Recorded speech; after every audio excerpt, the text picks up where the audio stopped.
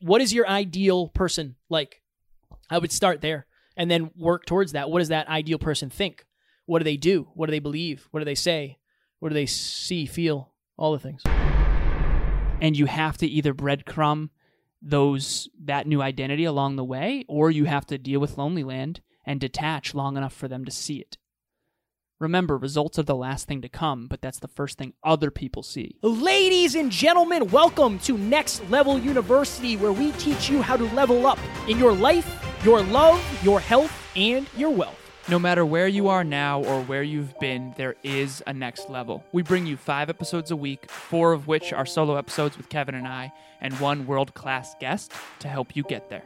This podcast is proudly sponsored by our friend and mentor, David Meltzer of the Playbook Podcast.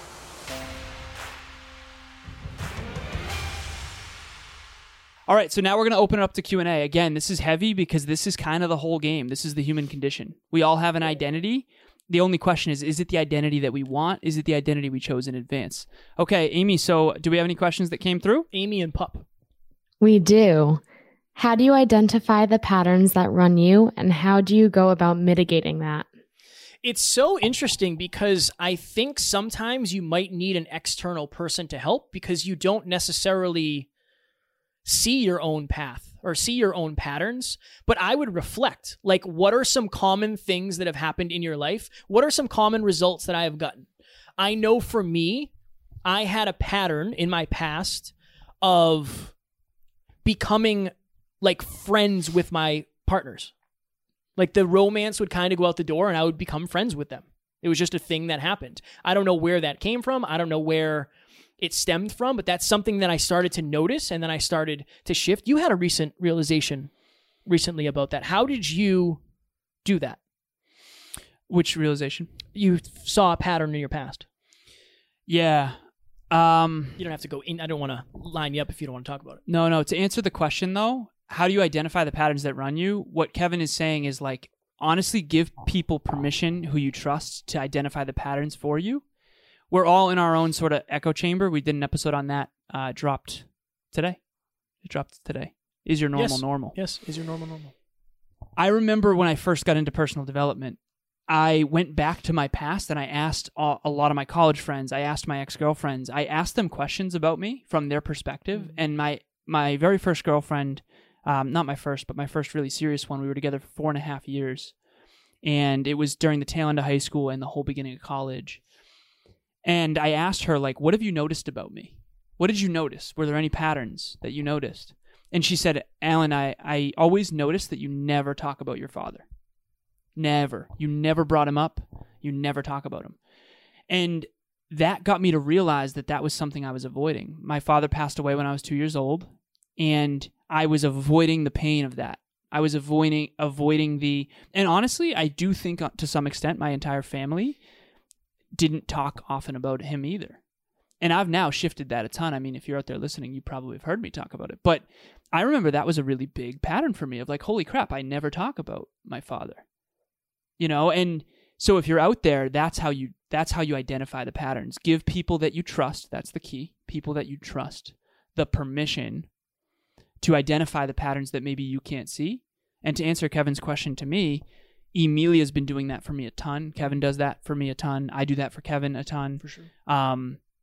And honestly, the whole NLU team has helped us with that tremendously as well, because they can notice things that maybe we don't.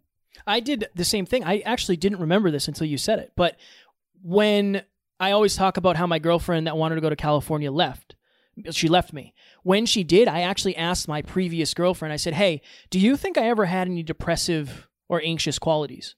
And she said, like, honestly, yeah, I saw it a lot. And I ended up going to therapy after that for my second round of therapy. So that helped me tremendously, but I think you have to be in the right frame of mind. And like Alan said, it has to be somebody that you admire, somebody that you trust, and somebody that you know is going to tell you the truth, to give you the truth, not to hurt you or not to get revenge or anything. Someone who has your best interest at heart. Yeah. And someone who, again, is willing to tell you the uncomfortable truth. What's interesting about that is that Kevin was with that other person for a long time, but she didn't tell you that. Maybe because she didn't think of it, or maybe she was too scared. We all have someone in our life that we want to help, but we're afraid to tell them the truth, the uncomfortable truth. So, but remember, when you ask for feedback, people have the permission to finally give it to you. And that's valuable because it's like, well, would you have gone to therapy if it wasn't for that? No, probably not. And then would you be this man? Right. Maybe not, right? So Right. it's really important. Good answer. You too, brother. I'm starting to question my identity. It feels like I don't have an identity right now. What can I do to get my identity back? You want to go first? I would write out all of the things that you know for sure. Elon Musk talks a lot about this. He says we have wishful thinking as human beings. We have a bunch of cognitive biases. And he says you got to go back to first principles. It's like a physics thing. What do I know for sure? Okay, gravity, 9.8 meters per second squared, blah, blah, blah. So, but do that with yourself. I was reading a book this past weekend. Oprah wrote it. It's called What I Know for Sure. After thousands of interviews of all the different walks of life, this is what she knows for sure. Start writing down, what do I know for sure? And write that at the top of the page. What do I know for sure about myself? ? And then just start. And that's, if you can't say I know it for sure, it's probably not real. It's probably a story you've told yourself. If you do know it for sure, that's probably the truth. And I think that exercise would help every single one of us, including me and Kevin, honestly. What can I do to get my identity back? I don't know that you always want to get your identity back. I think one thing that we've learned, and we've told so many people, every member of the NLU team this, you're going to go through identity crisis here just because you're getting so much new awareness. So I would think to yourself, okay, if you're questioning your identity, something happened, whether or not you got a new awareness, whether you got a new pain, you got a new lesson. If it doesn't feel like you have an identity right now, I would figure out, what do you want your identity to be?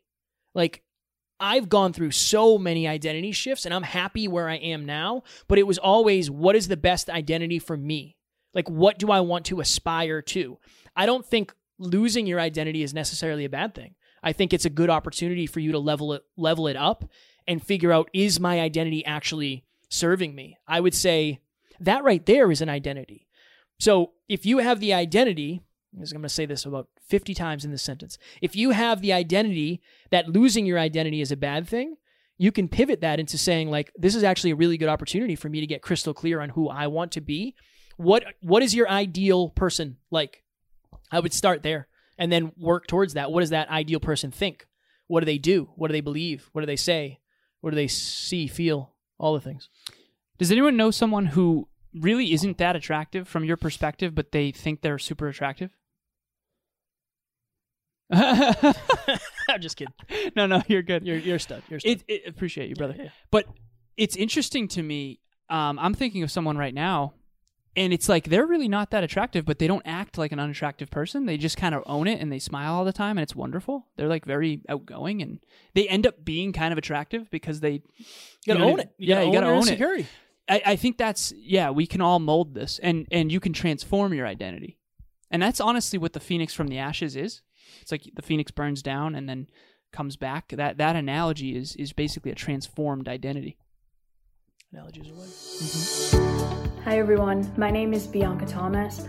I am the host of the Y Power podcast, and I'm also a client of both Kevin and Alan. I had the absolute pleasure and honor and honestly the blessing of meeting both of these extraordinary men at the beginning of their journey, when the Hyperconscious podcast was just at its beginning.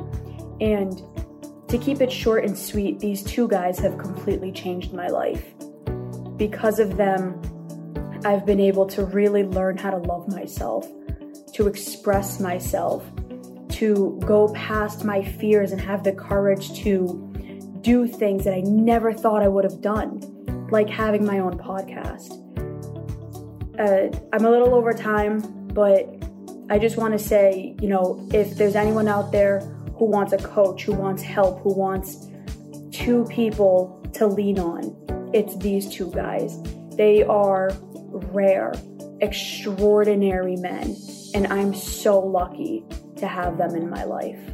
How do I determine if the story I tell myself is helping or hurting me? My goodness gracious. I would say, I'll make it easy because I know Alan will probably go deep. I think, are the results you're getting the ones that you want? First question. Number two, are they sustainable? So the story I've always told myself is I'm not good enough. I'm not smart enough. I'm not business savvy enough. I'm not whatever. Okay, this is a good example. Alan and I are going to Colorado. Nick Cavuto invited us out there, and there's going to be 20 people in the room. And these 20 people are going to be most likely very wealthy, very next level. Like, this is a high-end exclusive event. Awesome. I'm already telling myself that I'm not going to be good enough, that I'm probably not going to be smart enough, that I'm going to be way behind, that I'm out of my league. Now, if I can survive that and still go, 9 times out of 10, my experience is better than I think it'll be. It was like that with Brendan Burchard. It was like that when we went to Florida. It was like that when we went to Brendan Burchard the second time. It was like that when I've done speeches. It's kind of always been like that. I know that because I know it's the pattern. So I know it's probably neutral. If I could get rid of that and take action anyway, I'd be way better off. But I don't allow it from stopping me to do things. So honestly, I think it's personal, and I think it's whether or not you can sustainably use it as fuel. I think it's dangerous if it's a negative thing that's making you feel any lack, I would say. Mm. Strong work on that. I appreciate that, Seriously. man. Thank you. So how do I determine if the story I tell myself is helping or hurting me? It comes down to, is this empowering or is this disempowering? And there's so many nuances to that.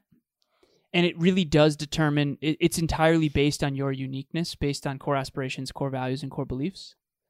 So if you have a core aspiration to be a public speaker, but you've told yourself a story that you're shy, of course that's hurting you. But in all honesty, if you are a writer, a novelist, and you've told yourself a story that you're shy, that might actually help you because you're going to be alone a lot writing. So the only way to determine whether or not the story you've told yourself is empowering or disempowering is to take it in the context of your own goals and dreams. Core aspirations, core values, core beliefs. Is this getting you closer to the life you want, or is it getting you farther away? Keep asking that question, and your answers will tell you whether or not it's empowering or disempowering. But no one can do that for you. And this is something that I'll say quickly. I realize in hindsight that most of the advice that I've gotten didn't really apply to me because they didn't want what I want for my life. And so if your parents think you should be a doctor and that was never really what you wanted, most of their advice is actually inaccurate and not really good for you. And that's why NLU, I think, is so important, is because we don't believe you should be what we think you should be. We believe that you should be what you think you should be. And that's the one rule at NLU, is you don't suppress people. If you want to like women, do it. If you like men, do it. Like, we believe you should be what you want. And if you're not in rooms like that, get in those. And that's a little side tangent. But yeah, everything comes from that contextual place of, is this empowering or disempowering for the version of me that I aspire to? I think so you and I were fishing one time, and you and I were talking about something. And I remember saying, you had a story that you were telling yourself, and you said, I'm learning lessons here. So you want to tell the story? Yeah. I was spending a lot of time with someone who I don't believe was in hindsight, I don't believe was best for my growth. But at the time, I told myself a story that it was best for my growth because, yeah, it was really hard, but I was learning so much. And Kevin said, Alan, you would be learning anyway. Yeah. But you might be learning in a way that's hurting you, maybe less. Basically, like, caffeine is awesome, and caffeine's really good, but too much of it will really kill you. Exactly. And it's kind of like, I think it depends on how specific is the story that you're telling yourself. Like, if you're, say you met somebody in middle school and you went on to marry this person, and the story you're telling yourself is, this is my person forever because of that story, that's already more of a story than something else. So it's like, how personal is the story to you? I think that's an important distinction. How do you know if that's a correct or incorrect story? I think you got to ask somebody. I think you also got to ask your intuition. Yeah. But I do believe that people can see, like, it's like, yeah, this relationship's awesome. Like, I love it so much. It's like, oh, every time I see you, you're crying about it. It's like, Do you just have something in both your eyes every time, or is your relationship like, because I've had people in the past, it's like, yeah, this is the person for sure. It's like every time you call me, you're sad. Every time. Every time. And it's like something has to shift here. So I think it's the story that they were telling themselves. A little tangent for me as well. Appreciate it, man. Amy, one more. How do you go about showing your family your new identity when they're so used to the old one? My goodness. Go Fire ahead. question. Go ahead. No, go ahead. No, you go. I think this is one this isn't something I've struggled with, so I feel like I'll add value after you go, but I feel like this isn't necessarily my wheelhouse. Oh, I appreciate the humility there. Very few people don't deal with this one. Very few people, thousands and thousands.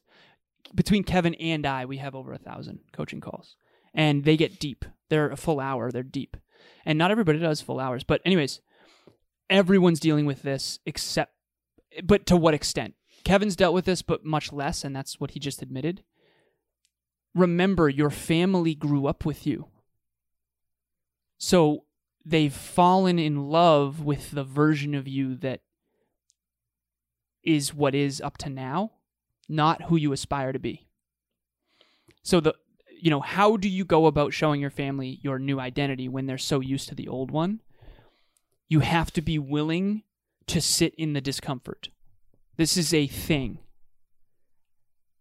I remember when I went all in on being a bodybuilder and I was suddenly obsessed with fitness. And that was a drastic shift. Most people who knew me up to that point got very uncomfortable, especially because none of them were really that into fitness.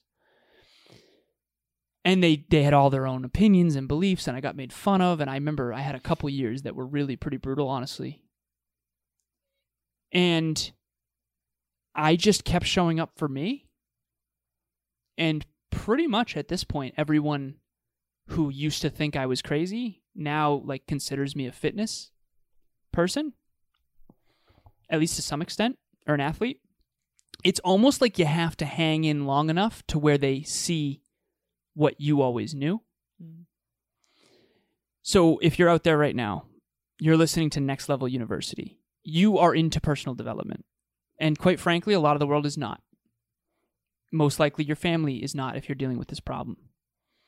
If you aspire to a greater future that they don't know or see yet, they're going to not understand you. You have to be willing to sit in the discomfort of being misunderstood. You have to be willing to have the conversations, the courageous conversations that are difficult. And you have to either breadcrumb that new identity along the way, or you have to deal with lonely land and detach long enough for them to see it. Remember, results are the last thing to come, but that's the first thing other people see. So I knew that we'd be successful podcasters. Never had a doubt, honestly. But now the world is finally starting to see that, which is quite honestly beautiful. But when I first started saying it, I mean, but very few people really understood why I was doing what I was doing, especially when what I was doing they thought was much better and much more lucrative. And at the time it was. Yeah. I believe that in many cases, the people who are afraid to show their family their real identity have created their identity because of their family. More often than not, that's what I've seen. I did a post the other day, and this might not apply to you, so I'll try to get more granular quickly, but I did a post the other day that basically said you have to give yourself the grace to disappoint those who have been disappointing you. Why? Because this is your life. This will be a little motivational thing, but I do believe you have one life. You're put on this earth for a reason, and when you go away, and you don't get to take anything with you. If your family died and you didn't adopt your new identity and chase your dreams, you would regret it. I know you would, because I almost died. Alan almost died. That's how we know. So you already said it in the question. How do you go about showing your family your new identity? That's the hardest part. The hardest part is showing it. If you can just show up as the person that you want to be, you're going to get some pushback for sure. I would say find a community of people who not only accept that, but they want that for you. That'll help. And I think that, like Alan said, there is no easy answer. You have to weather the storm. How do I walk to the mailbox in the rain? You get wet. You bring an umbrella, but you're still going to get wet. You're going to step in puddles. I don't know that there's any good answer to this. It's know it's possible. Know it's possible for you. And the last one, believe it will be worth it. Will it be worth it for you to adopt the identity that you feel is authentic to you? That's what I would say. Anyone who listened to this entire thing knows that identity is everything. If you want to get to the next level of your life, you're going to have to transform your identity in advance. So what you say, think, do, feel, and believe has gotten you to this point. Hopefully, we've shifted some things for you so that you can transform. If you feel like the Phoenix who just burnt down, that's okay. That actually means that you're winning. And many of my mentors have told me that many times, and they were always right eventually. So it doesn't feel good, but it is going to help you get to the next level. Boom. Speaking of getting to the next level, we have an online course that Alan and I recorded. $47. If you don't get to the next level within 30 days, get your money back. No questions asked. It's coming out. It will be on the website. We got to give it a little plug. Ladies and gentlemen, we love you. We appreciate you. And as always, we do not have fans. We have family. We will talk to you all soon. Thank you, Amy. Talk soon. Bye. Ladies and gentlemen, thank you as always for joining us for another episode of Next Level University. One podcast episode can change your life forever. If you got value from this episode, please share it with someone you care about deeply. And we will talk to you on the next one.